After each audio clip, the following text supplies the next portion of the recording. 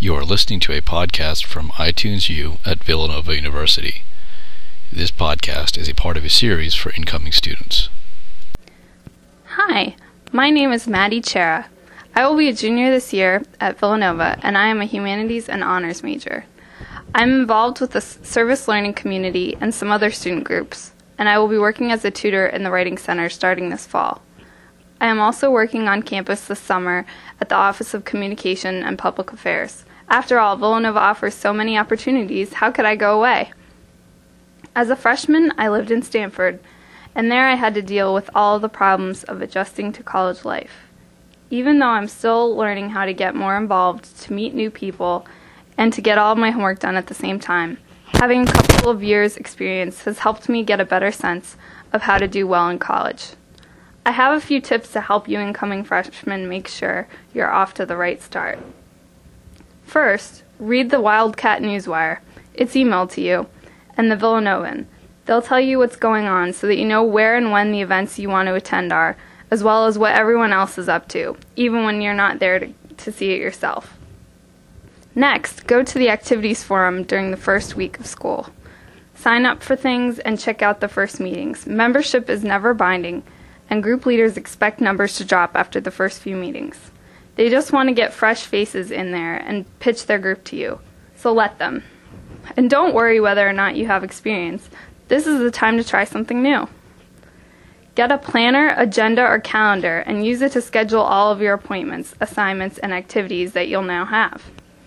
All that being said, after the first several weeks, reassess and decide what you really want to continue doing and what you don't. Also think about whether there is anything else you want to start doing, and whether you need to work harder in certain classes, speak with some professors, or use a tutoring resource.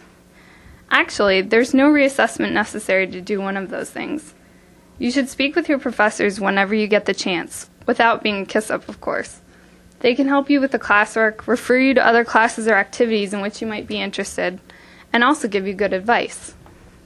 Most professors really enjoy getting to know their students, and if you hit it off, they could end up writing a glowing recommendation for you someday.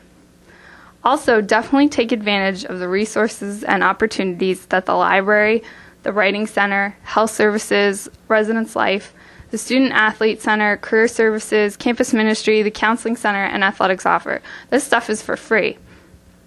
All the information you need is on the university's website, just in case you forget. Keep up with your reading as much as possible.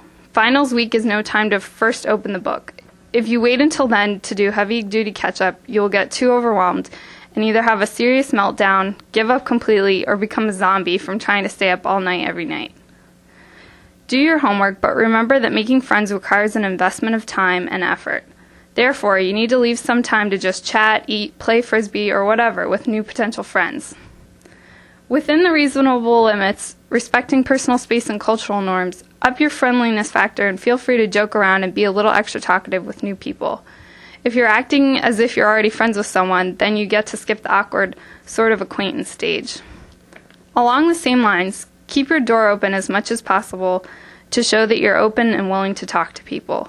Who knows, your new best friend could be walking down the hall and be brought in by your blaring techno music or that Spider-Man poster on your wall. One last bit of advice that I've heard from a few people and that would make my dad proud. Bring clothes and shoes suitable for all kinds of weather. Rain boots, an umbrella, a lighter jacket, a heavy coat, and snow boots are all necessary in the unpredictable Villanova weather system. Alright, well that's all the wisdom I can impart to you today. Just remember, it takes time to adjust, and you just have to continue being friendly and conscientious. I know you'll do well though, because Villanova admits and graduates only the best. Good luck. This podcast has been produced by Villanova University.